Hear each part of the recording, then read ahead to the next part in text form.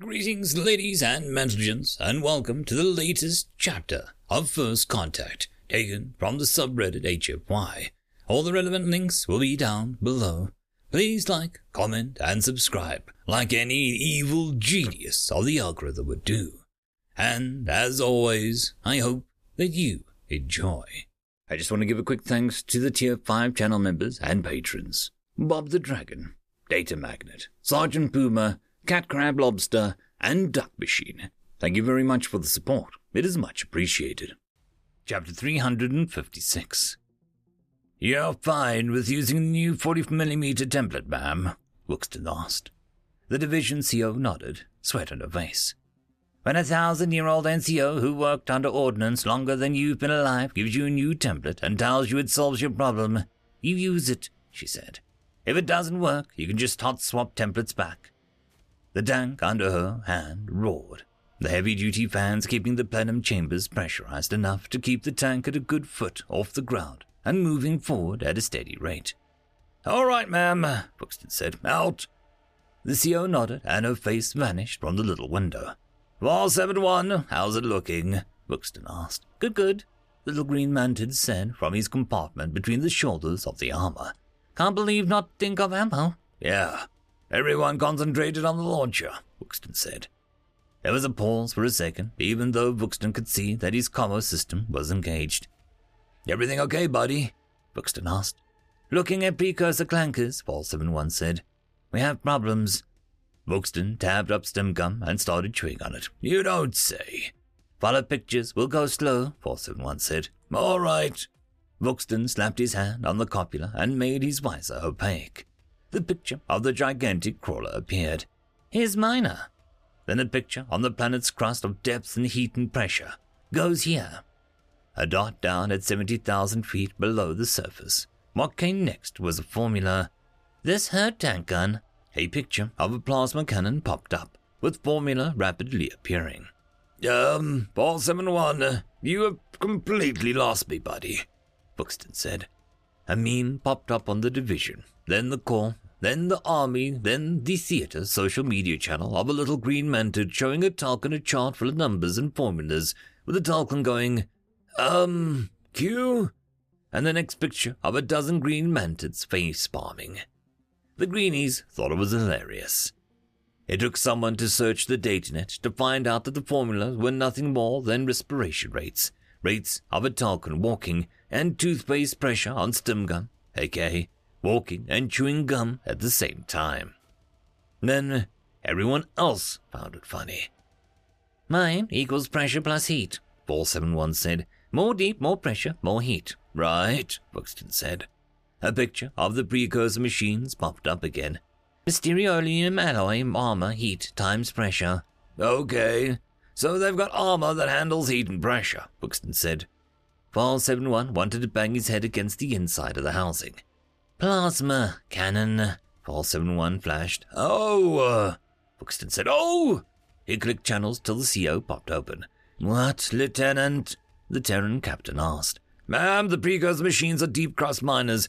That means high heat and pressure, Buxton said. My greenie ran the computations. And, she asked, the armor is made to withstand high heat and pressure, more than a point-blank shot from one of the plasma cannons, Buxton said. Not only can the great hurt guns not hurt them, but something called Mysteronium gets tougher. Mysteronium is what a greenie uses to hand-wave away complex armor, laminate, or alloy. Is he sure of his findings? She asked. You want to ask a greenie if he's got his maths right? Buxton asked. She chuckled. Point. I'll talk to the Great Most High Armoru and let you know, she said. Sir, communication from the commander of the 1st Talcon Marines, Most High Armoru's communication specialist said. Put her through to my visor, Armoru said, looking around the tank. He was half out of the tank, like he'd seen the human commander do. He had to admit, he liked the visibility it gave him. It gave him the feel of power for the tank, let him look at the tanks around him. Yes, he had one graviton booster smoking heavily, but for some reason it did not cause him anxiety to see pouring blackish-blue smoke like seeing the icon of it being damaged did. Most High, the human said, Her face was sweaty, and Amaru was glued to the tank commander and not a power armor suit. "General," Amaru said. He liked the Terran ranks that had such weight to them. "You have a problem with the upcoming engagement," the Terran said. "Oh?"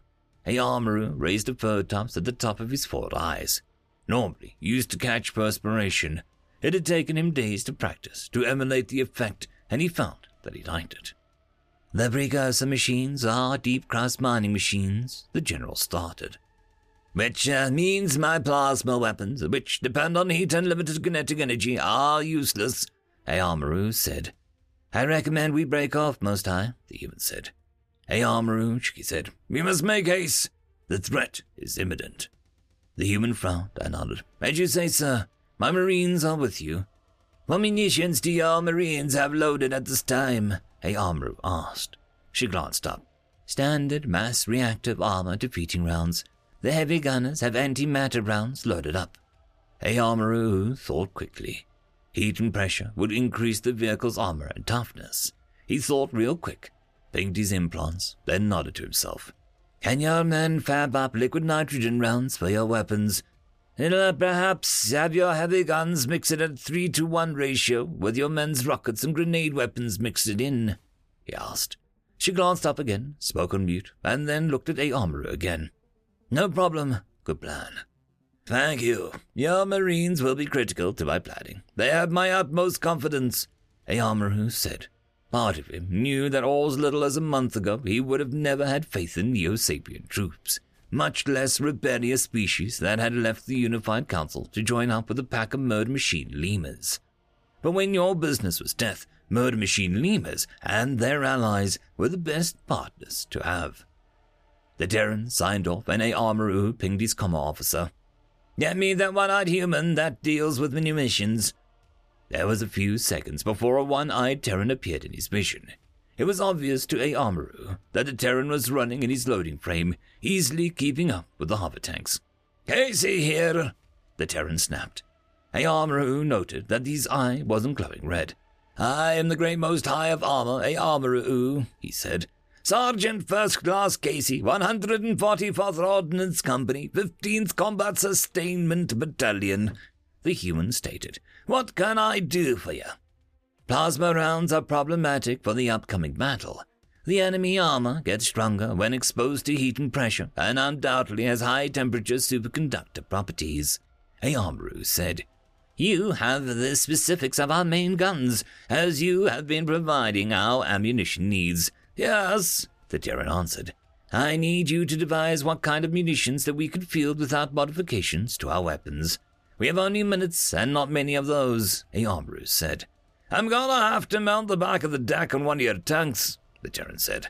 "I'm in a heavy frame." Amaru checked at the back of his tank and motioned for the 3 Talcum Marines to jump to one of the other tanks. "My rear deck is clear." "Why, Most High, I hardly know you." The Terran grinned, then cut the channel. Amaru did a search, then burst out laughing. "He was most disrespectful, Most High," Amaru's gunner said. "The Lemur should not make sexual comments towards one of your rank." "Perhaps you would like to first fight him over my honor?" Amaru asked. "I never knew you had such feelings for such your superior. I will swoon with delight to watch you duel the Terran over my virtue." The gunner ducked his head, embarrassed. "Quickly, navigator, set a course to the Most High's fainting couch." The driver laughed. "I will set my instruments to search for the Most High's virtue. Surely I can find it," the gunner said, trying to get in on it. "It's surely next to the box marked grid squares and military intelligence." Amaru laughed, glad to see his men's morale raise. The tank actually bobbled when SFC Casey climbed on the tank. He didn't jump into the tank like the Terran did, just grabbed the back and pulled himself up. Amaru felt a bit nervous at the sight of Casey opened the maintenance data pad and connected a cable, kneeling down on the back of the deck. "Pressure's too low for that," the Terran mumbled. "Not enough laser propellant for that. Can have a mortar ovens made for that." The Most High Amaru let the Terran work. He had heard that the Terran was nearly 1,000 years old and had spent the entire time in the Confederate military. Suddenly, Casey looked up. "Your training grounds. Compressed air to register impacts. I can use that." "Your experience and skills are appreciated, Terran," Ayamaru said. The Terran grinned. "I'm a jumped-up chimp that figured out how to throw a rock. I'm all about innovation." Ayamaru nodded. Casey touched his implant. "Captain Starpant, I've got templates I'm going to hand to you. Dump the current load out for the great herd in the grinders. Plasma rounds are a no-go at this station." He nodded. "I'm sure, ma'am. I have Dominguez and Chatterman start fabbing them up. We're going to have to get either set up on the ATP on this side of the river, or go in on their tails and drop back and reload patterns." It was silent for a moment. "Roger that. Coming back."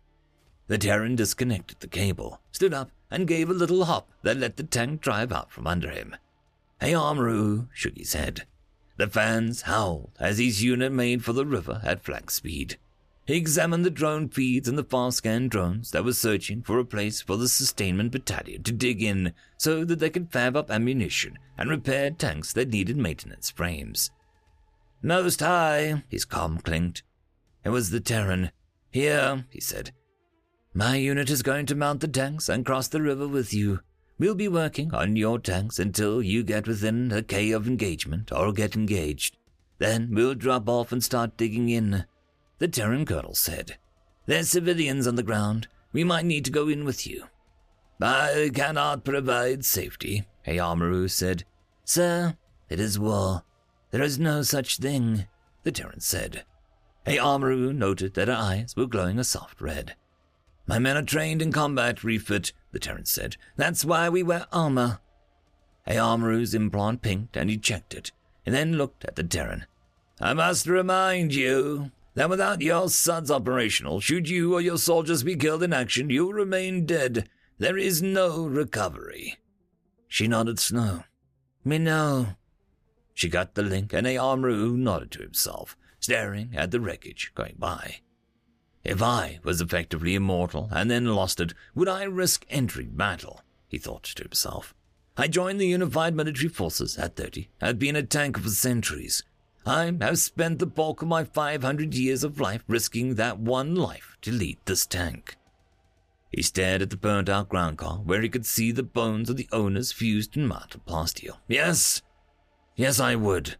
The same thing that urged me to leave behind a life of ease and comfort as a son of the Fifth Most High and learn to fight at a tank would urge me to do even so, even if I was born a Confederate Lieber, he decided. We will be halting in 500 meters from the river for 10 minutes. This is the time your people have to work, Ayamaru told the CO and the support unit. Roger that. We'll prioritize repairs on armor and battle screen replacement, drivetrain repair and IFF systems. Captain Starpant said the fabs are already running off your new ammunition. You'll need to run your guns in long-range training mode to use the munitions, but they should work, the colonel said. Ayamaru nodded. The system was designed to fire a slug of compressed air up to 2 miles that could flip over a ground car with a direct hit. The round just has to hit. Don't worry about penetration. We'll be loading your mortar tubes with hydrogen slush rounds with the kicker, the colonel added. 15th out. Ayamaru nodded, marking the area to come to a halt. It would keep a huge cargo ship loading and unloading area between his troops and the fighting going on only a few miles beyond. The tanks were on more speed, hover fans and graviton systems howling. Buxton jumped onto the back of the Most High's tank, the heavy mag-axe stubber in his hands. Part of him felt that he should be wielding the same weapon as every other Tulkun in his division. But despite his misgivings, he'd been more or less ordered to keep carrying the weapon that he'd been gifted with just prior to his desperate fight under the mountain that had become the Wrathforge of Tulkun. He glanced at the spread-winged eagle on the side of the heavy gun, done and still burning war steel, and closed his eyes. He could feel it. It was going to get thick. Colonel Dremsel saw the medics of the 13th evac hurrying beings onto the heavy combat shuttles in the review of his visor, concentrating on hammering at the precursor vehicles with his quad barrel. They were using the wreckage of the first 4 drill systems as cover as they advanced. The rest pulled back. His self-propelled artillery pieces were firing ground-penetrating rounds, throwing up plumes of dirt hundreds meters high, or with the bright whitish-blue snap of an antimatter at foot. "How long?" he asked. One of his tanks took a heavy hit, ringing it like a bell. But the sprawling liner held and the tank stayed in the fight, even with 6-inch deep crater on the side of the copula. 10 minutes, one of the SAR replied. Dropship 6 suffered a turbine failure due to the enemy fire. Roger that. We'll hold the line, he answered. Thunder Punch was putting out their namesake, even restricted with the ammunition that they could use. Normally, they'd have gone full-blown atomic. But the refugees behind them, whose makeshift shelters had failed, would die from the hellish particle sleet if he ordered that, which wouldn't do anyone any good. A mining laser ripped through the battle screen of Tank 3-8. The TC, one Major Grummond, vanished from his waist up in a spray of reddish steam and scraps of boiled flesh as the energy transfer from the high-powered laser converted the water in his body to steam. Those big ones, they were tougher than they had any right to be. They were staying back, hiding and putting out their mining drones with heavy lasers.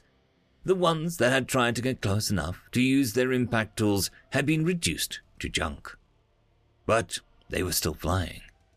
Worse, there was movement from the ground at Jotun only a few miles away. But the smoke, debris, and radiation in the air prevented anyone from getting a good look at what was coming. A laser managed to get through the screen, ripping across one's armor, leaving a deep glowing gouge in the war steel hull, and stopped just before it would have snapped Colonel Dremsel in half. Dremsel answered with his quad barrel, shattering the metal attackers with the actinic flash and antimatter liberating its energy. Come on, Thunderpunch, only a few more minutes, he thought. But in combat, 10 minutes was an eternity. End of chapter. Chapter 357.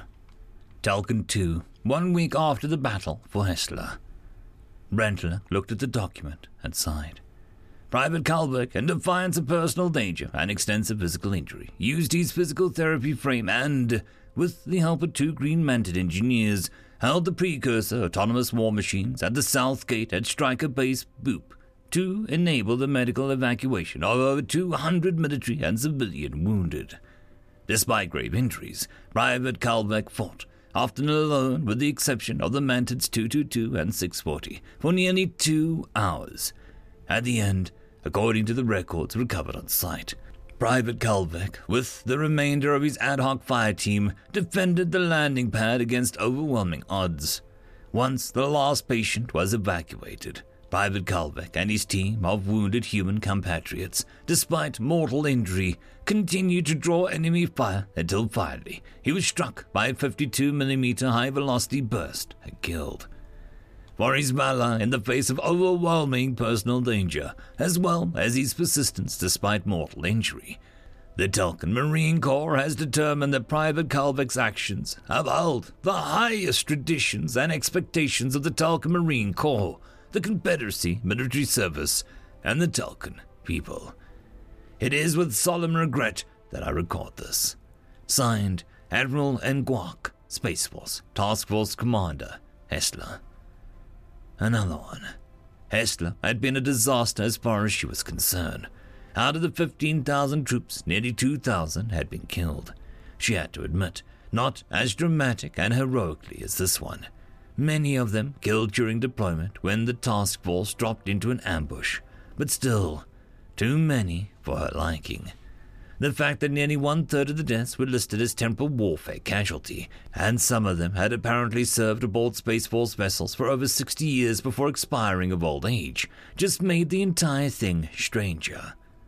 Brentlick had spoken to Colonel Harvey, who had told her that the casualties were severe, but not unexpected for an unblooded unit facing their first deployment under fire in a surprise ambush.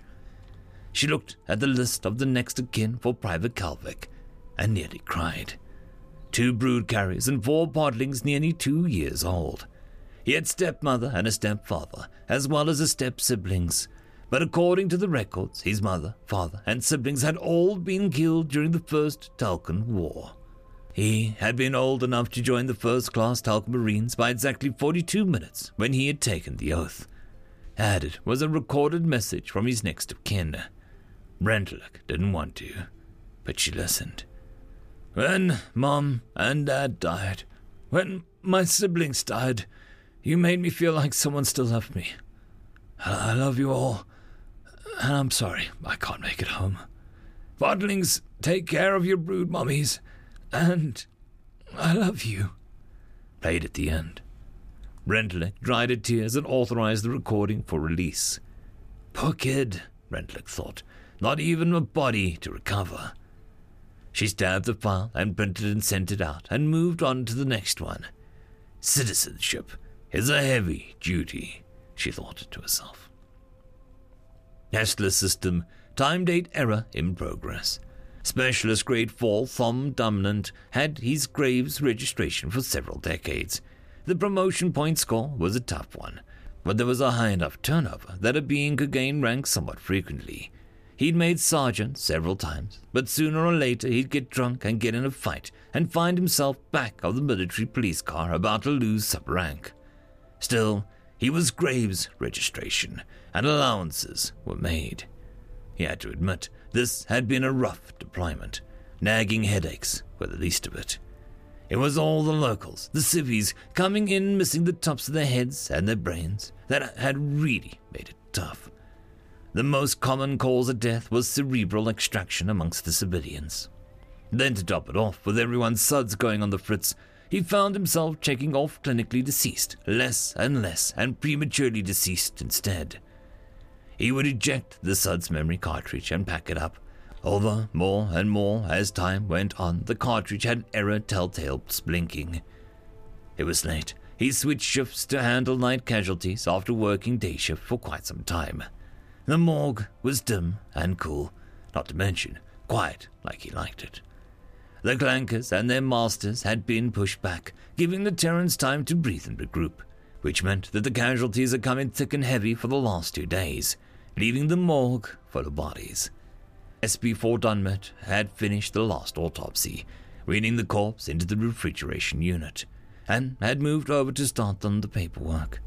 He moved over to his desk and started downloading his notes from his datapad to his console, making sure that the files were loaded onto the correct casualties. The lights flickered and Dunman looked up, switching to a different screen. The door slid open and black mist rolled in, pouring out of the doorway. Dunman moved his thumb over the icon that would summon base security. Robed figures moved in and Dunman heaved a sigh of relief. Religious personnel. Probably from the chaplain's office, he thought to himself. He went back to his paperwork, keeping an eye on the 6 robed figures. They were all obviously Talcan under the robes, shuffling forward. They had black robes that seemed to shine in the dim light, matte black masks over their faces rather than the normal Talcan tan and brown, and moved slowly in a single rank of 4, with one to each side slowly swinging a thurible that left trails of incense smoke. They moved up to one of the drawer doors. The lead was opening it. They pulled out the drawer, revealing a covered corpse that was only half the normal length of a Talcan. When they pulled back the sheet, they revealed the ravaged body of a young male Talcan, missing below the bottom rib cage. The Talcan male's jaw was missing teeth. His cyber eye was crudely jammed into an empty socket. Wires led from the back of his skull, cut free a few inches from the exposed spinal column.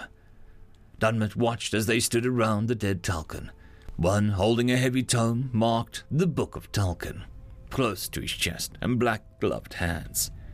"This the one we want," one of them said, his voice low and serious. They all nodded. Dunmet was looking up when it happened. The 3 that were not carrying items touched the dead Talcan. There was an eruption of purplish-black smoke that then sucked back in on itself. The Talcans, including the corpse, were gone. Dunman hit the security icon. The scribe was blind. He'd been blind since the precursor machine had torn out his eyes and tongue and broadcast his agony over Galnet. His delicate fingers, sensitive beyond reason after the precursors had torn out his vestigial claws, traced over the long strip of bronze war steel alloy. His tools were delicate but precise as he began slowly carving another rune, a rune that burned with white fire in his mind's eye. Each tap of the hammer against the engraver made his soul sing. Each curl of the dark bronze metal brought the joy of vengeance to his heart. The strip was nearly 2 feet long, a handspan wide, with a single column of runes engraved down the face of the inch-thick metal strip. As he finished the strip, it was passed to the worker next to him, who would inlay the graven runes with molten metals that would never cool. Around them, the faint whispering could be heard. Soft parting, warm parting, brave parting, strong one is 2, and 2 and 2 is 4. Red shape is square, blue shape is round, soft parting, smart parting, clever parting, warm. None of the workers could hear the song as it was sung. They'd been made deaf by the cold steel claws of the precursors, but they heard it in the depths of their souls. Each of the robed figures had learned their lessons, taken by those who understood the secrets of the dark forbidden science, to a place where they had all the time that they needed to understand the nature of life and death and the dark science in between. All of them looked as if they were wearing close-fitting armor that was somehow biological yet mechanical at the same time. A light, drinking black material that pulsed with life of its own. All of them had been burning eagle in the molten wall steel on their chests. Their eyes were burning chrome that leaked smoke as violet as the skies that they had stared out of eternal moments. Shuffling, silent workers brought forth heavy pieces of equipment. Each piece of equipment was put into its proper place, and slowly a form took shape. Heavy foot pads and claw-like toes evenly spread, heavily armored legs, the thick armor concealing pistons, gears, drive belts, and struts. Articulated hips to allow the legs to move and provided stability to the torso portion. The torso was large, blocky, heavily armored. Gaps were in the armor, the weapons that would normally be mounted there missing. The arms were missing below the elbow, the implanted weaponry being built to the side by technicians who had devoted lifetimes to study exactly how to put a custom-built dual mechanism machinery together. It had no head, no reason to provide a small target. The torso was open, the main hatch opening to reveal the armor was a foot thick of wall steel laminate armor. Inside the armor were complex mechanisms with dark and terrible purpose, created and imagined by dark minds, unfettered by something as simple as morality. Finally, the mechanisms were prepared, the massive machine trembling slightly, not with the power of the reactor that drove its mighty heart, but with a terrible purpose. The rent and damaged body of the Tulkun was brought forth. The wound below the ribcage, where the rest of his body had been obliterated, was sealed with a thick biomechanical tissue. The missing arm was sealed at the stump, covering his face with a heavy mask, more akin to a skull than a living creature. It was bolted to the Tulkun, the heavy war steel bolt sunk into the bone structure.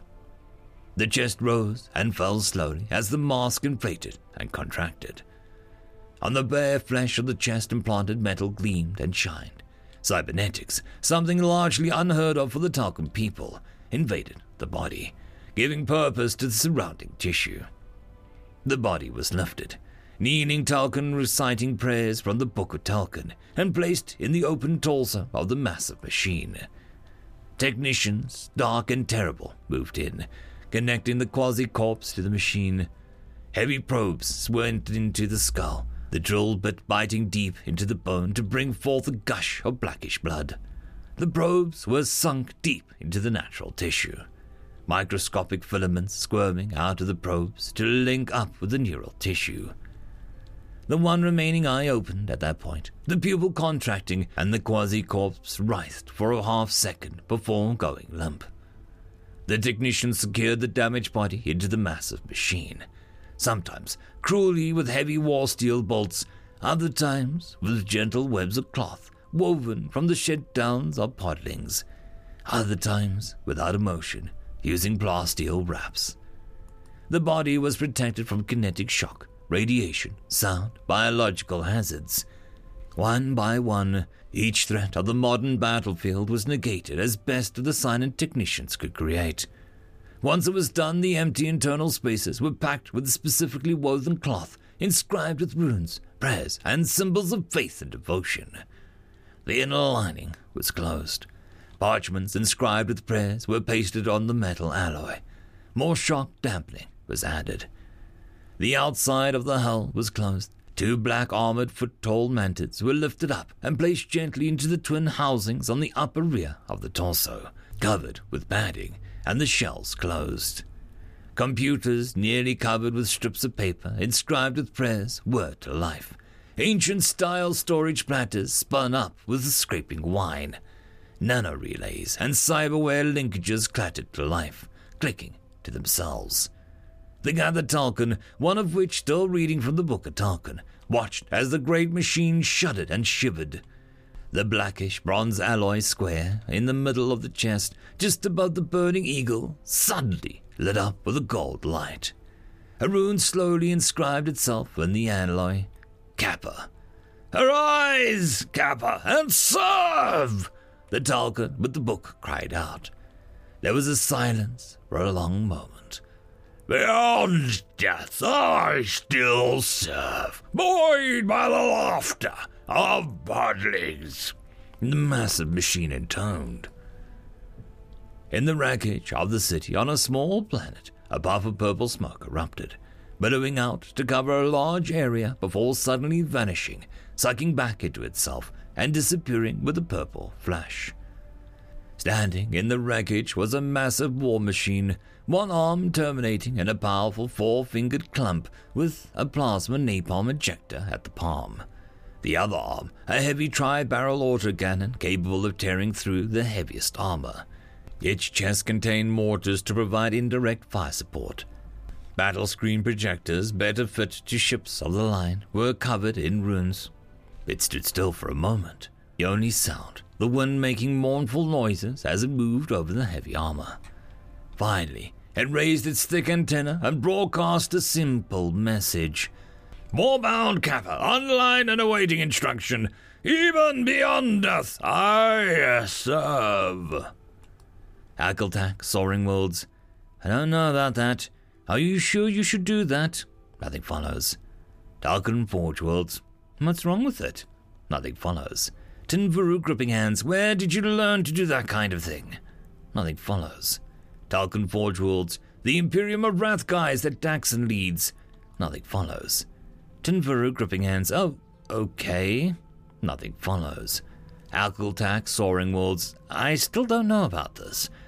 I wish Terrasol and the others were here to talk about this." Nothing follows. Tinvaru, New Worlds. "So do I." Nothing follows. Tarkin, Forge Worlds. "Yeah, really feels lonely without them."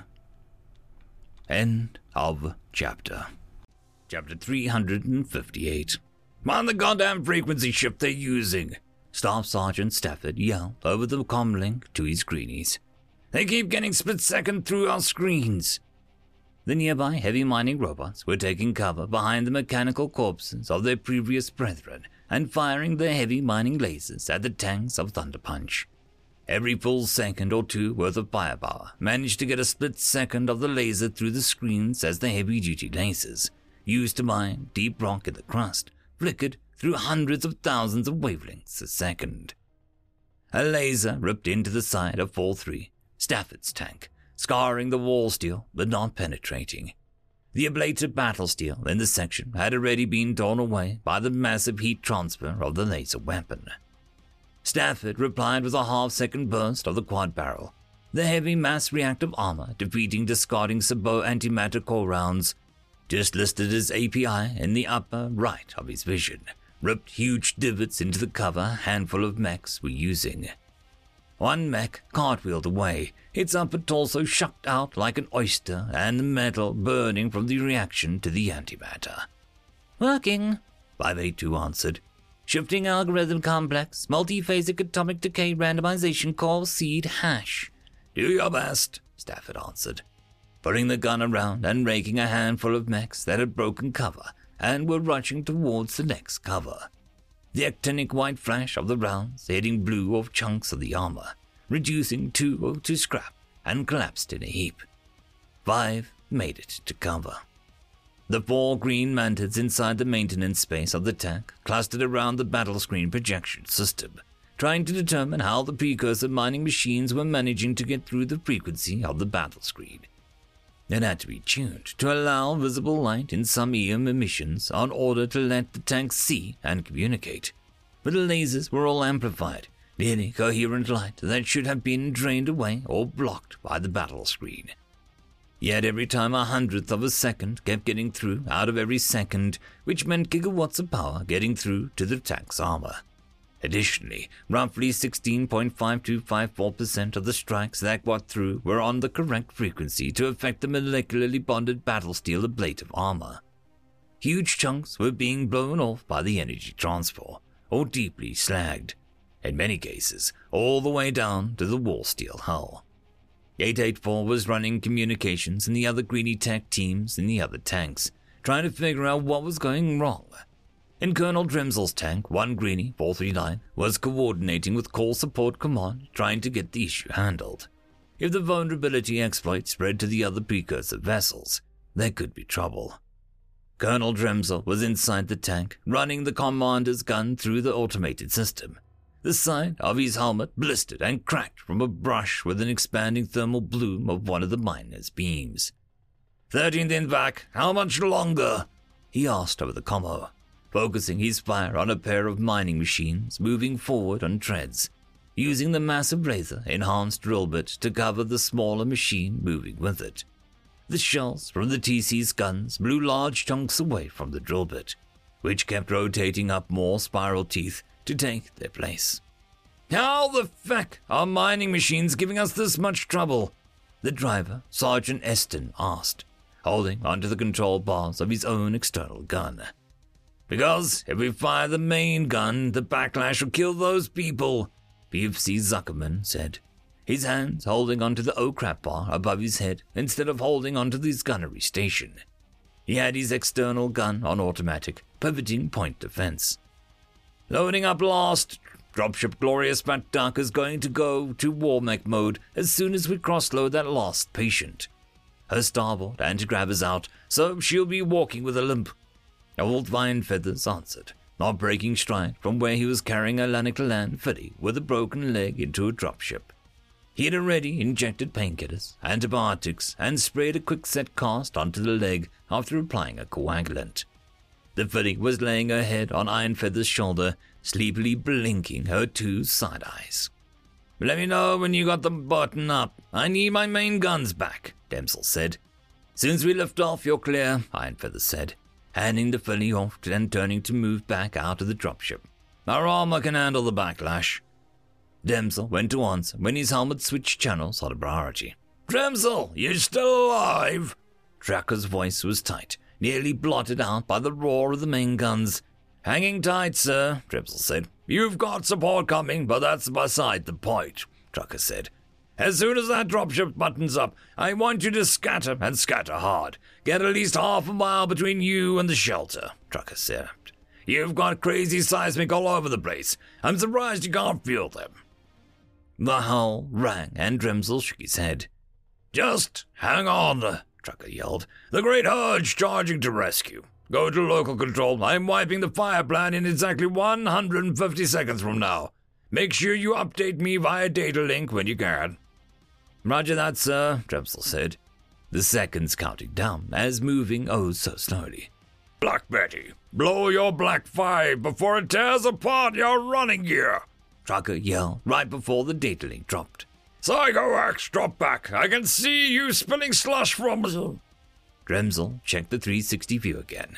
They were still cross-loading patients from the smoking dropship. He wondered where the great herd was, and more vehicles pushed their way through the shattered brethren and advanced on the static tank line.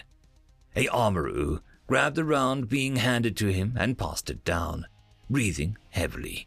His arms hurt and his waist ached, but they didn't have much time to reload the ammo hopper in his tank. His communications technician passed up the plasma round, and a armoroo handed it to the Terran, who turned it and handed it to another one so that it would be tossed into the grinder to be reclaimed. There were 4 Terrans standing on the back deck of his tank, passing rounds, one on top of the copula. There were talcum-powered armor troops being handed rounds so that they could catch up to the vehicles and hand the rounds to the back deck. Reloading under movement was something so outside of Amaru's experience that a part of him giddily wondered if he'd been killed and didn't know it. It was unsafe, wasteful, and clumsy. But the time they'd spent traveling was being put to use. He could see the big 4 Terran power armor troops holding onto the side of his tank while the mechanics pulled their entire hover fan dry fan motor out, dropping it to the ground for someone else to toss into the grinder. 5 tanks had been repaired in less than 6 minutes using such methods. The smooth, practiced, almost blasé way the Terrans did the refit and reloading on the move should have frightened Amaru. He knew he should be alarmed, should be scared. But all he cared about was getting much done as possible as he passed down another round, which felt cold even through his body's armored gauntlets. "How long to the rubber?" he asked his driver. 3 minutes, the driver yelled back, grinding the wreckage of the burnt-out ground car under the fans of the hover tank. Amaru passed it on to the lieutenant colonel in charge of the combat sustainment battalion that was working to bring his unit up to the best fighting ship that they could. 6 more rounds, Captain Starpunt, the commander of the 144th Ordnance, yelled out over the channel, hustling forward with another tank round. The round she was carrying was a hydrogen slush. SFC Casey ran by, carrying 2 6-pack pods of 155mm mortar rounds, one in each hand, his power assist loading frame hissing as he ran. Captain Starpunt felt the urge to trip the big one-eyed man who was acting like it was nothing more than a spring day. Buxton heard the call that only 6 more rounds would be put out by the nanoforgers and nodded to nobody in particular, panting inside his armor. The tank rounds were massive, forged out with handles on the sides, and he could only carry one at a time due to the sheer bulkiness of the munitions. He reached the back of the tank and passed it up to the human on the back, who passed it up to the next human, who passed it on to one on the copula. The one on the copula sprayed something on the bandles and knocked them off before handing the round to the Lanaktalan half out the tank. The human on the back handed the plasma round to Buxton. Buxton turned around and ran back to meet someone carrying another round forward, and someone waiting for the plasma round to run it out to the reclaimer.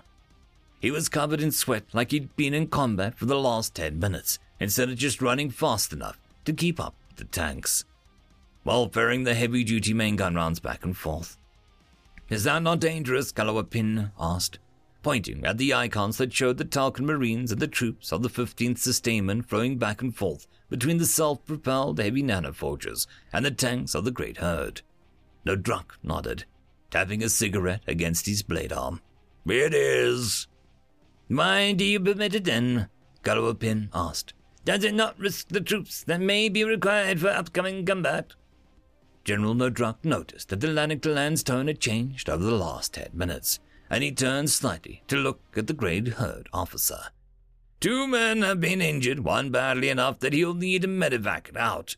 But in the last 10 minutes, they've reloaded nearly half the munitions in 200 tanks," Nodruk said.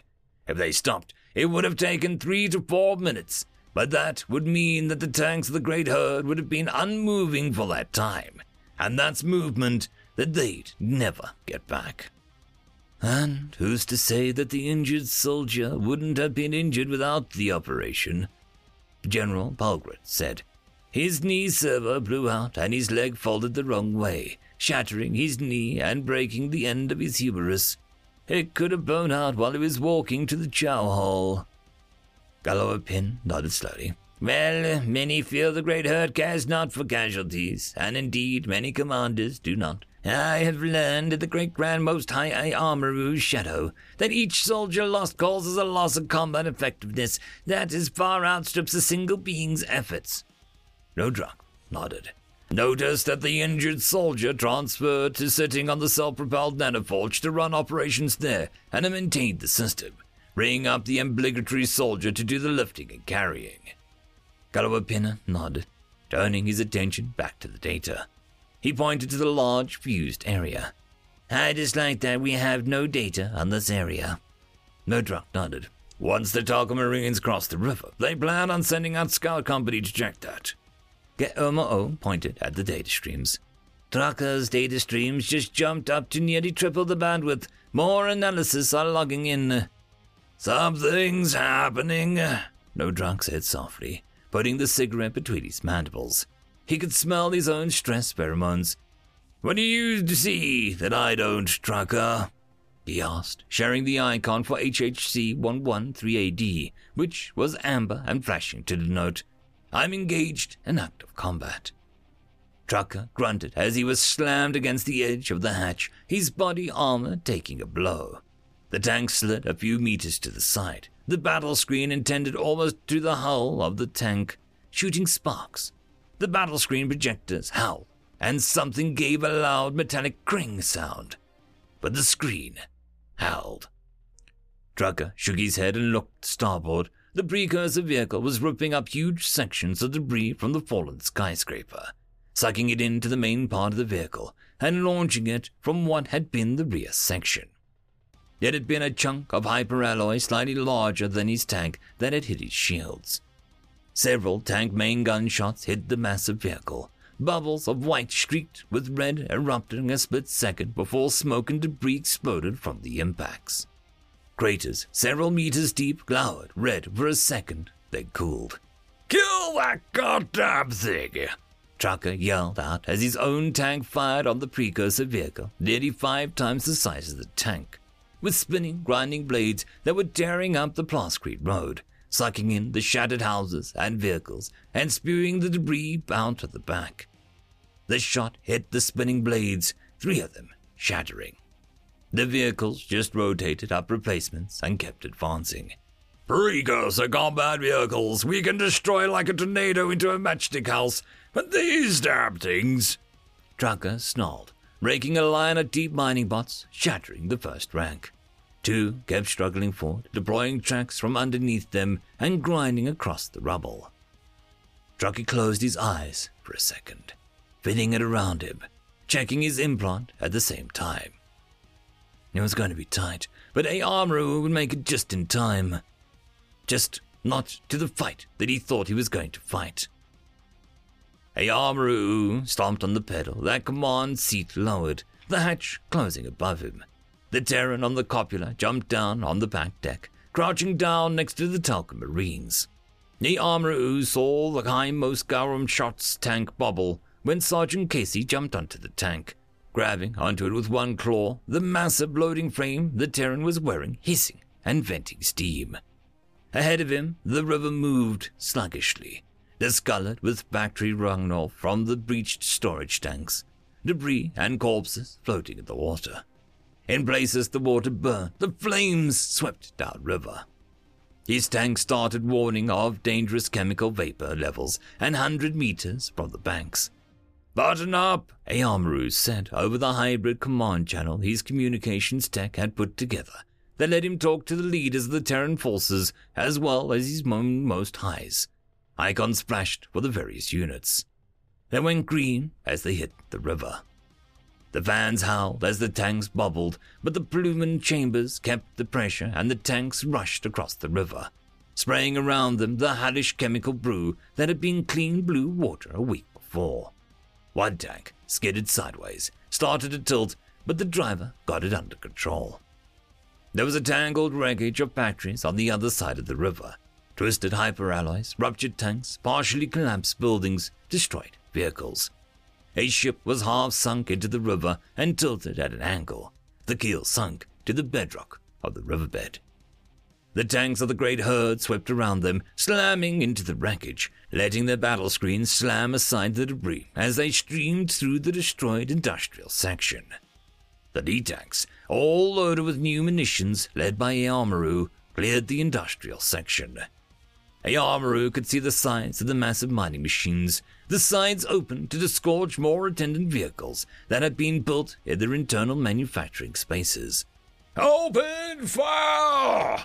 Amaru yelled. "Shot ready!" his gunner yelled, "Shot out!" A Amaru bellowed and stomped on the fire pedal. Colonel Dremsel saw his IFF update, saw the icons of the great herd tanks appear, streaming out of the wreckage of the industrial section by the river, and gave a smile that was more teeth and snarl than anything normally recognizable as a smile. I got even more toothier when old Ironfeather's voice came over the comlink. "Buttoned up, catching air," the SAR officer said. Dremsel could see the dropships clawing for the sky, the one left behind bending in the middle, the forward section separating into separate pieces. The IFF changed from CSFNV Glorious Fat Duck to Warrant Officer Glorious Fat Duck, with the icon for Heavy Warmech. "Guns free!" Dremsel yelled over the brigade channel. The massive main guns of the heavy main battle tanks roared, and the precursor machines found their assault shattered as the guns that had been silent for nearly 20 minutes opened up again. No fancy munitions, nothing mass reactive or clever tricks. Straight, densely collapsed, discarded sabot war shots. Precursor mining machines that took even a glancing shot shattered, armor and mechanical pieces flying through the air. More than a few of the APDSF-SDC rounds punched straight through the first one and continued wreaking havoc. One round blew through 3 precursor machines, hit a chunk of battle steel, and started tumbling. It slammed into a heavy ore processor sideways, still moving at an appreciable speeds, and caved its entire side in, the opposite hull exploding away from the transferred kinetic force. The machines in the back were turning, trying to face the oncoming great herd tanks, which were breaking into 2 prongs, sweeping towards Dremsel and the beleaguered 3rd Brigade. 14th Regiment tanks with 1, the others trying to get behind the massive machines. "That's right, you bastards! Show me your sides," Dremsel snarled. He kept an eye on the bar in the upper right of his vision that was slowly climbing towards the line. The bar was the elevation and distance of the dropships. The line was the minimum safe distance for him to go guns free on the heavier munitions. He frowned when he saw that the great herd units were hitting spaced shots, not going rapid fire. The rounds weren't apparently doing anything but leaving what looked like ice in the sides of the vehicles. He brought up the magnification and squinted. It looked like someone had peppered the massive machine with snowballs. "Target the great herd impact points," he said over the comlink. His own gunner adjusted his aim and point and fired. The round, just a pointed bar of densely collapsed tungsten steel with narrow fins, hit the armor, then reacted to heat and pressure by tightening the molecular bonds. The armor that had been hit by nitrogen, or hydrogen, or helium, depending on which tank had fired it. The armor exploded off the vehicle, and the heavy rod got through the armor into the interior spaces. The armor on the other side was tough enough that the heavy rod couldn't escape. It did what fragments of metal had always done when they got inside an armored vehicle. It bounced, shredding everything in its path. The deep crawlers shuddered as more and more rounds hit the frozen spots, their nearly impenetrable armor brittle and frozen, the rounds penetrating inside and bouncing around. "Thunder punch! Scatter to the east!" Trucker suddenly yelled out over the comlink. Sergeant Eston didn't wait for confirmation, just engaged the tracks so the big tank rotated in place, shooting forward as soon as he was clear of the tank's front and back. The rest of the brigade followed suit, their battle screens cycling up and going to independent algorithms. A Armor-oo watched the Terran tanks suddenly break rank on their siege wall and race towards the enemy machines, quickly forming into a serrated battle line. The ground beneath them suddenly bulged, the ground cracking as a massive section of buried makeshift shelter was suddenly thrust upward. A Armor-oo could feel the ground shaking almost 2 miles away. The ground suddenly pulled back in, a hole getting larger and larger. Dust and dirt plumed up from the hole as the vibrations increased. Buxton stared, crouching down behind the cupola of the tank, down on one knee, as something massive clawed its way out of the hole.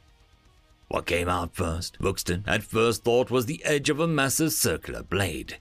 And he realized that the teeth were earth-scooping buckets bigger than the tank that he was riding on as the blade kept raising and rising. 4 more blades broke free, towering rock and debris into the air as the massive wheels spun. Out of the hole came a monstrous mining machine, 300 meters tall, a kilometer long, and 200 meters wide, on over 24 massive treads. It was at that angle for a moment, dirt sliding into the hole underneath it. Buxton saw what looked like a small robot or something caught in the massive gears of the wheels. Sparks shot out as it was sucked into the gears. It tilted and slammed into the ground, the earth's shocks making the tank Buxton was on shudder. The displaced air swept over him, carrying debris. Heavy battle screens flickered to life, and the machine gave a roar. "Kill that fucking thing!" Amaru bellowed out over the command channel. End of chapter. Chapter 359. The huge machine gave a massive roar as it rotated to face the fleeing tanks of the 14th Regiment, 3rd Brigade. 2 tanks were brushed by the battle screen the Goliath brought up, one of them lurching forward, pouring smoke as its own battle screens collapsed, and the thick battle steel armor was vaporized from the war steel hull. The other exploded.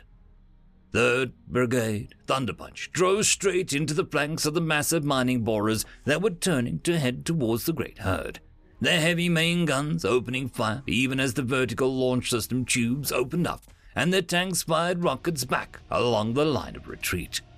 The battle screens of the Leviathan didn't even flicker as the missiles detonated on the battle screen. Buxton saw Casey standing up, shading his one eye, squinting as he looked at something in the Leviathan's direction. 471, what is that thing? Buxton asked, reaching down to pat the hilt of his cutting bar to reassure himself that it was there. Deep-level excavator, 471 answered. Mining gear, not war gear.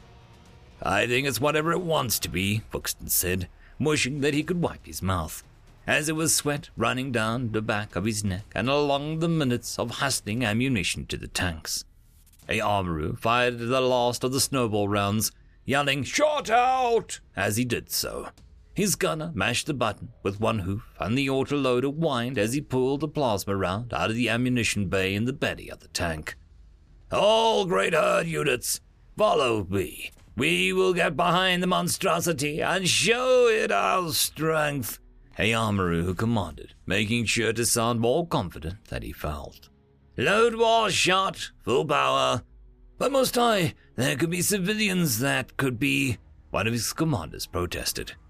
Amaru noted his self-same commander had just driven his tank over a Neo-Sapien civilian protesters a mere 60 years prior, while helping put down mass civil unrest on a planet in the inner system. The irony was not lost on Amaru. "Get in there and fight, damn you!" Amaru roared, doing his best to imitate the human generals. "As you command," the commander said softly, switching off. 8th Most High Shu'u-Dura'u clenched his jaws, and the 2 was a cut that he jammed against the back teeth, and ordered up the plasma rounds himself. "I will fire the gun," he told his gunner. "As Most High, it is my responsibility," he said. "Prepare to attack." His crew nodded, turning their attention to their own tasks as Shu'u-Dura'u kicked the cover off the firing button and lowered the gunner's scope in front of his eyes. The machine leapt into view as Shu'u-Dura'u swallowed thickly. The machine was massive, cables as thick as ground cars, girders as thick as houses, tracks wider than his own tank. It slowly ground forward, crushing anything in its way to a thin grey powder. 144th dismount, Captain Starpont ordered, dropping off the back of the tank and slowly to a jog. The massive nanoforges had buttoned up, plunging into the river, and used the thick liquid to do rapid cooldown. They had managed to claw their way up the bank and were digging into the wreckage of the city's industrial section. She watched the rest of the 15th sustainment drop off the tanks, running, then slowly to a walk, then stopping. Except Sergeant First Class Casey. who was still standing on the back of one of the Lanark tanks. "Casey, get off of there," she snapped. "Ma'am, I see something. Permission to investigate," the man requested. "What do you see, Casey?" Captain Starpoint knew Casey had been in the service longer than most equipment, including Space Force vessels, and knew the man's instincts were razor sharp. "Not sure. Maybe I'm wrong, but I think I see something," he said. He reached back into his loading frame and grabbed his weapon. "Permission to check it out." Starpoint thought for a moment. "Think too long, you're wrong," floated up in her mind. Her instructor at East Point Military Academy. "Just don't get killed. That's an order," she said. "Roger, ma'am. Casey out." The Terran said. He jumped off the side of the tank as it turned to run along the length of the kilometer-long machine, going down to one knee as shading his eyes. Buxton saw the human action and tabbed his commo. "Ma'am, one of the humans is on to something," he said. "Can't tell what, though." "Which human?" the company commander asked. "The one-eyed one, the big one who always wears the loading frame," Buxton said. Buxton realized he was suddenly drawing a blank on the big human's name, despite having interacted with him repeatedly. He looked at the human and blinked, and noticed that the human had suddenly stopped broadcasting his ID. "Case Steele, or something like that." "Sergeant First Class Casey," the captain said. "Take second platoon and follow him. Be careful, and don't get killed. That's an order." "Yes, ma'am," Buxton said. He switched channels, picking up Lieutenant Plano. "Lieutenant, get your men. Follow me." Inspiration struck him. "IFF off. Laser commo only." Buxton jumped off the side of the tank, feeling his knee twinge as he landed, holding the stubber on one hand, slowing down with a run to a crouch behind the piece of rubble. The men of second platoon ran up, taking cover. Lieutenant Plano, a fellow Talcan, and Sergeant First Class Dox, a Terran, knelt down near him. "What are we doing, sir?" Plano asked. "Casey's on to something," Buxton said. He pointed out the Terran, who was moving in a weird exaggeration motions of someone in heavy power armor. "Is he wearing just a loading frame?" Plano asked. "Looks like it, sir," Dox said, bringing up his armor's magnification. "Although what the hell he's doing with a Pontiac, I don't know. I didn't even know those were still in service." "Pontiac?" Plano asked. "Old-styled minigun," Buxton said. "Saw them used on second Talcan. Heavy firepower." "And we're following him, aren't we?" Hado said, bringing up his magnification to normal. "Looks like he's heading towards the big culvert." "We're on him," Buxton said. He looked at Plano. "Bring the men in by squad. Keep your intervals. I don't want a lucky shot taking out an entire squad. Laser commo only." Plano nodded, starting to sweat. The last thing he wanted to do was screw up in front of Buxton, who was more or less a living legend amongst the Talcan. Buxton looked over at the chunk of ferrocrete that they were hiding behind that had been a solid floor on a skyscraper only a few days ago. "What are you doing?" he wondered, watching the human. A Armorer had risen out of his tank, grabbing the firing handles of his quad barrel. He was running it in short, sharp bursts, ignoring the falling ammo counter. Part of him wished that he was like the Terrans and could just ignore ammo usage, confident in the knowledge that after a few minutes they'd all be back. But now was not the time to be stingy. The plasma packets detonated on the battle screen, and his gunner followed up with a direct hit from the main gun. The battle screen didn't even flicker. "It's gonna have some weaknesses," a armorer snarled as his tank brushed a massive chunk of ferrocrete and showered sparks. "If we don't figure it out, it's gonna just gobble up the Terran tanks like a Chevauchan on a Polish shrimp." Dremsel overrode the munition type, ordered the nanoforge to wet print up a round that he wanted, locked out his gunner and lifted his foot, unconsciously holding his breath. Less than 5 seconds later, the round was loaded up into the gun. Almost. The tank kept moving, running down the length of the borer, less than half a mile between the two vehicles' battle screeds.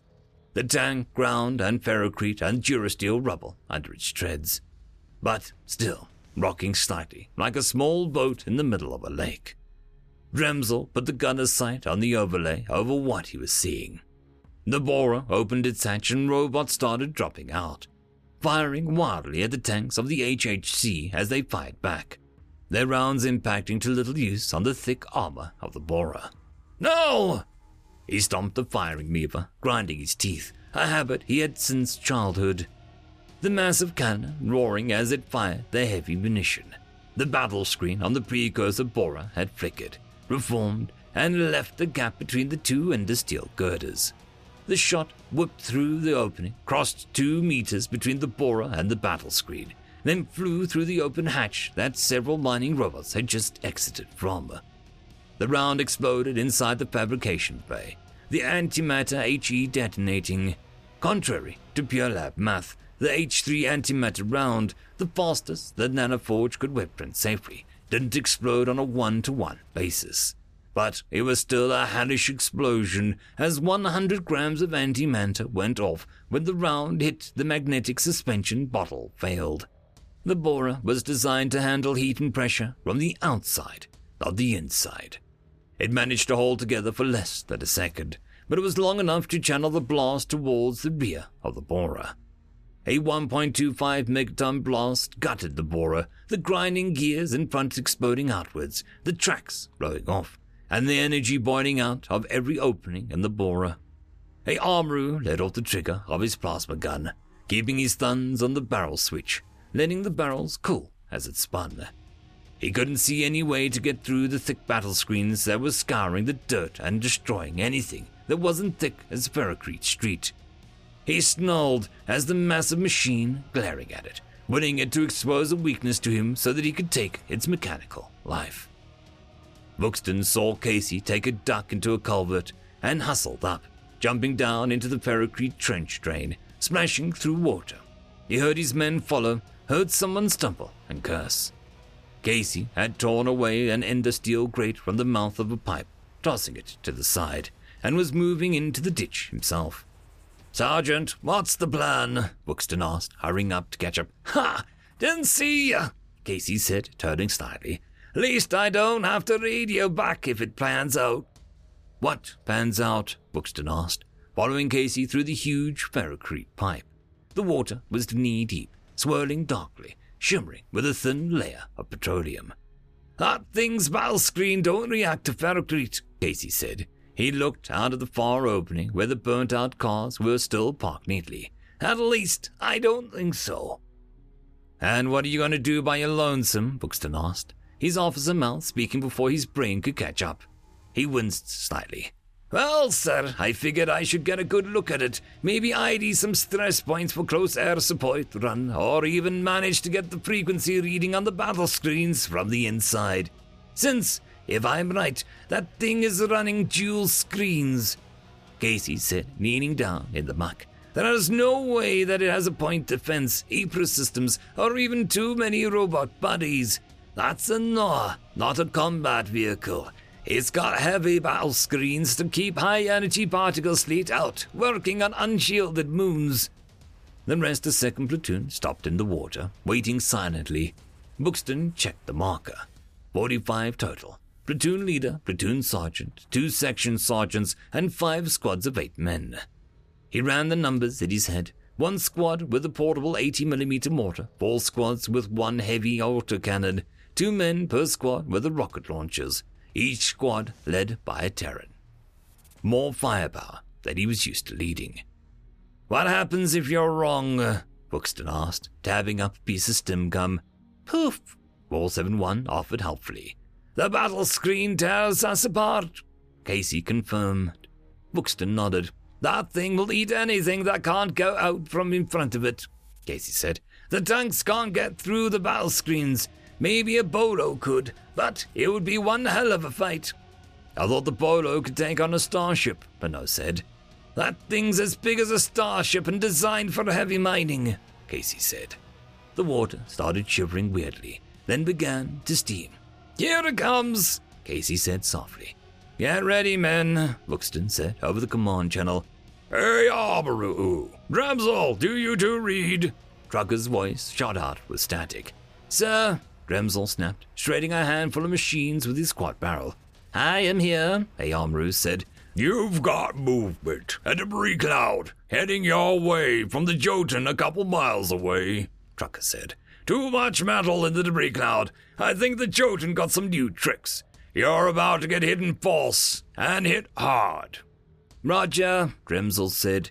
He kicked the button, and the seat whined and dropped down, the hatch closing over his head. He switched to the brigade net. "Get ready, we're about to get sandwiched, and not in a fun way," he warned his men. "Button it up, Thunderpunch." The primary machine, a robotic machine that usually ripped away parts of mountains, that shattered medium-sized asteroids, saw the lead tank clatter across the street. It computed the distance, the attenuation from the debris in the air, and fired its main massive excavation cannon. Turning in the street to face the oncoming cloud, visible down the industrial boulevard, HHC-2-8 managed to get its hatch closed, bringing the main gun around towards the dust cloud approaching when the beam lanced out. It struck the battle screen and detonated. A 2.25 megaton blast washed over the entire brigade. The fireball itself was 1.75 kilometers in radius. The 20 psi overpressure blast wave, powerful enough to crack and collapse Ferrocrete, washing out 3 kilometers, slamming over the entire Thunderpunch brigade, crashing into the borers around the flanks, damaging buildings collapsed and fires erupting 6 kilometers away. The fireball climbed up into the sky. Historically, it wouldn't have been a disaster. Most of the tanks were hit in the flank, rather than taking it head-on with their barrels pointing backwards, some of their guns facing forward. For the precursor that fired the round, it computed a 74.524% chance that the majority of the Feral's tanks would be destroyed. The ghosts of 1 billion mantids howled with laughter. They knew that the humans had built tanks that could withstand being inside a fireball of a megaton-level blast before they even developed the faster-than-light drive. Before they'd even developed battle screens. When they'd still used refined petroleum products to fuel their tanks. Battle screens howled as they fought the detonation. Sparks flew as the radiation washed over the tanks, and the tanks heaved as the ground beneath them shook from the atomic blast. The precursor machine felt the equivalent of smugness. Yes, the borers had been flipped onto the sides, but the Feral's vehicles had no chance of withstanding a point-blank atomic detonation from the strength just delivered by "Guns free!" Dremsel yelled out. Buxton saw the atomic flash in his visor and nervously glanced up at the top of the pipe only a few meters above his head. HHC-2-5 fired back, the battle screen cleanly visible, still inside the fireball. The return shot was only 12.5 kilotons.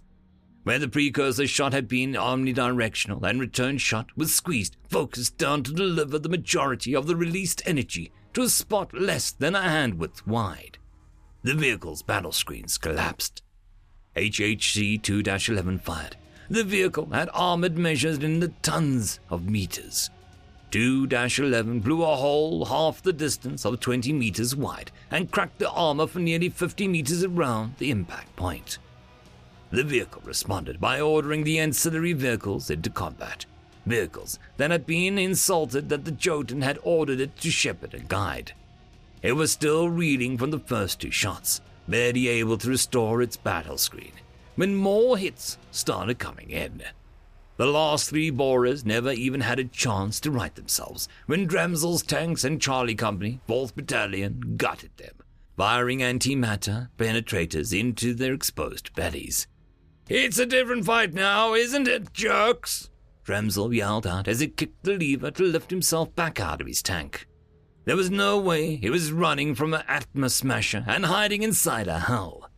He loved the tang of radiation on his dental work during a fight. A Arboru was aware he was just staring. His driver had cut the power to the forward fan so that he could scrape the edge of the fan against the dirt to stop forward movement. Even when the blast had pushed his tank 10 feet back and almost overloaded the battle screen. The mushroom cloud from the initial blast was still climbing when a Arboru saw atomic appear in his vision. He barely had gotten inside the tank when the tanks of the 14th Regiment, 3rd Brigade, started firing back. "Hey, Arboru, you've got incoming buzz bombs," trucker's voice cut into the comlink. Get your guts off the ground and get mobile. The Terran's voice was tight in stress. CAS is 15 mics out. You gotta fight. Up the tanks! Ayamaru yelled over the command channel, and the tanks of the great herd lifted back up onto the air cushions. Point defense! He snapped the switch, pulling all external guns but the main gun from local control and into the computer-controlled network to provide point defense against incoming artillery, missiles, and mortars.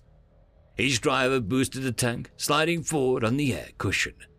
Less than 10 seconds later, his tank cut loose, weaving a deadly web of light with point defense. The buzz bombs were grey-colored, pebble-looking, to blend in with the ground. They were running hard on anti-grav systems with a missile reactionless drive, less than 5 meters off the ground. They started exploding, the point defense of the tanks raking the heavy anti-armored vehicle bombs out of the sky. But there was still more. Button up! Herd! Incoming rocket! Came Captain Starpun's voice over the channel. Ayamaru's visor warned him. Atomic! Atomic! Atomic! The missile came from behind, barely skimming over the top of the Great Herd's tanks. It passed the lead buzz bomb at half a mile from the lead tank, went another couple 100 meters. The warboy aboard the guidance system squeaked with delight and exploded. The 55 kiloton blast shredded the buzz bombs, half of them exploding with sympathetic detonations, the rest of them smashed by the shockwave. Sparks shot off Ayamaru's communications console that was radiation wave rolled over his tanks, making his battle screens sparkle.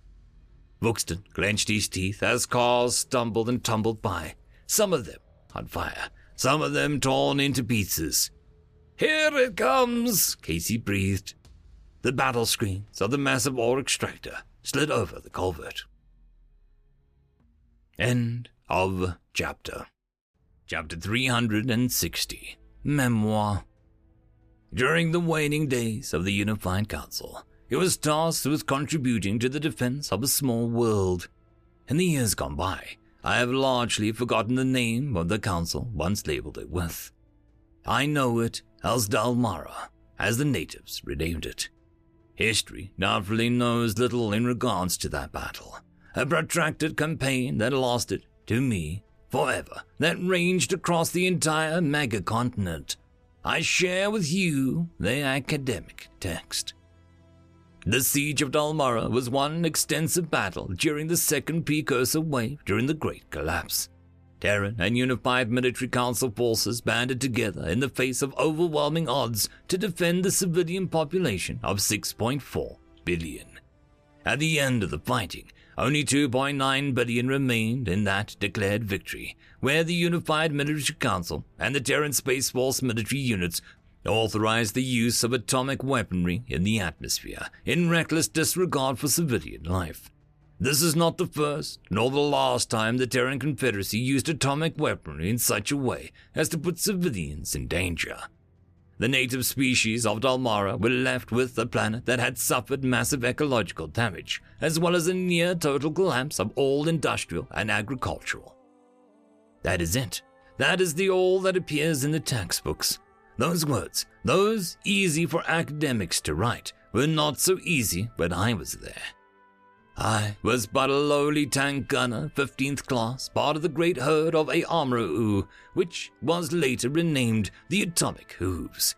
It was my first military deployment, and I had arrived with the tanks at a fairly inexperienced gunner. I gained my experience on the killing fields of Dalmara. When we landed, it was to reinforce the system Great Most High, who was concerned by the fact that the Terran Confederate Space Navy was operating nearby, establishing what was obviously a forward operating base to keep up operational tempo in the Unified Council territory. We were barely there long enough for the tanks to be offloaded and readied for combat when the precursors attacked. I remember those days vividly. Some nights too vividly. I can remember the rich smell of dropped patties when the internal waste system of the tank broke down on the second day, forcing us to scoop them out with chunks of plas and throw them from the hatches during our infrequent breaks. The smell of plasma-round propellant, how it clung to my hide, to my armor, to the inside of my sinus cavity. The sweat, the urine, the flat taste of recycled water. The fear. The precursors brushed aside the combined space fleets of the Unified Executor, Unified Corporate, and Unified Military Forces like so much grain before a broom. They landed in force, intending to strip everything from the planet to fuel their unliving war machine.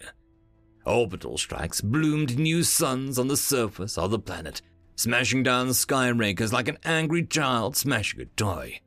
Barely 2/3 of the population reached the survival shelters. The rest were on their own. Out of General Amaru's 20,000 tanks, less than half of us remained within days.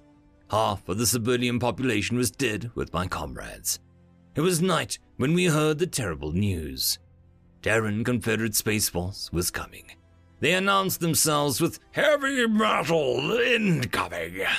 And I remember feeling despair. My tank was damaged from fighting the precursors. Most of the infantry was dead, and our air support had been swept from the sky like so many birds. The bellow of heavy metal is here sounded like a death knell to the world. Instead of attacking us, the lemurs attacked the precursors, acting as if the Lanakalan war machine was not even present. No vessel that did not attack them was attacked. Those foolish enough to attack were wiped from the skies. Then we saw it. It looked like stars falling, drop cradles carrying tanks, drop pods full of infantry, aerospace fighters sweeping into the atmosphere to bring the fight to the precursors. I was present when the great General Amaru received notification that the Terran tank commander, General Trucker, wished to speak with him. I escorted the general, who was then known as Great Grand Armor Most High. It was then I saw my first Terran. More machine than lemur, glowing red eyes, large in stature and bulk, cybernetics and adaptive camouflage. I have no words to describe the lemur commander. It was authority and competence made manifest. I envied his men. Our tanks were battered, damaged, beaten open. His were too, but it seemed almost as if it was a natural order of the universe that the lemur's tanks would be damaged. I watched as General Amaru spoke to the lemur, shocked at how formal the lemurs were. I would learn in the following weeks that formality was a thin veneer over savagery and fearsomeness in combat. Excerpt from We Were the Lanakalan of the Atomic Hooves, a memoir. End of chapter. And that, my friends, concludes this video. I hope that you enjoyed, and if you do, please consider supporting the author, even by popping over and leaving a thumbs up or a nice comment, just to show your appreciation for the story. However, if you wish to support this channel, there are links down below which will help immensely. I will see you all in the next one, and until then, I hope that you have a fantastic day. Cheers.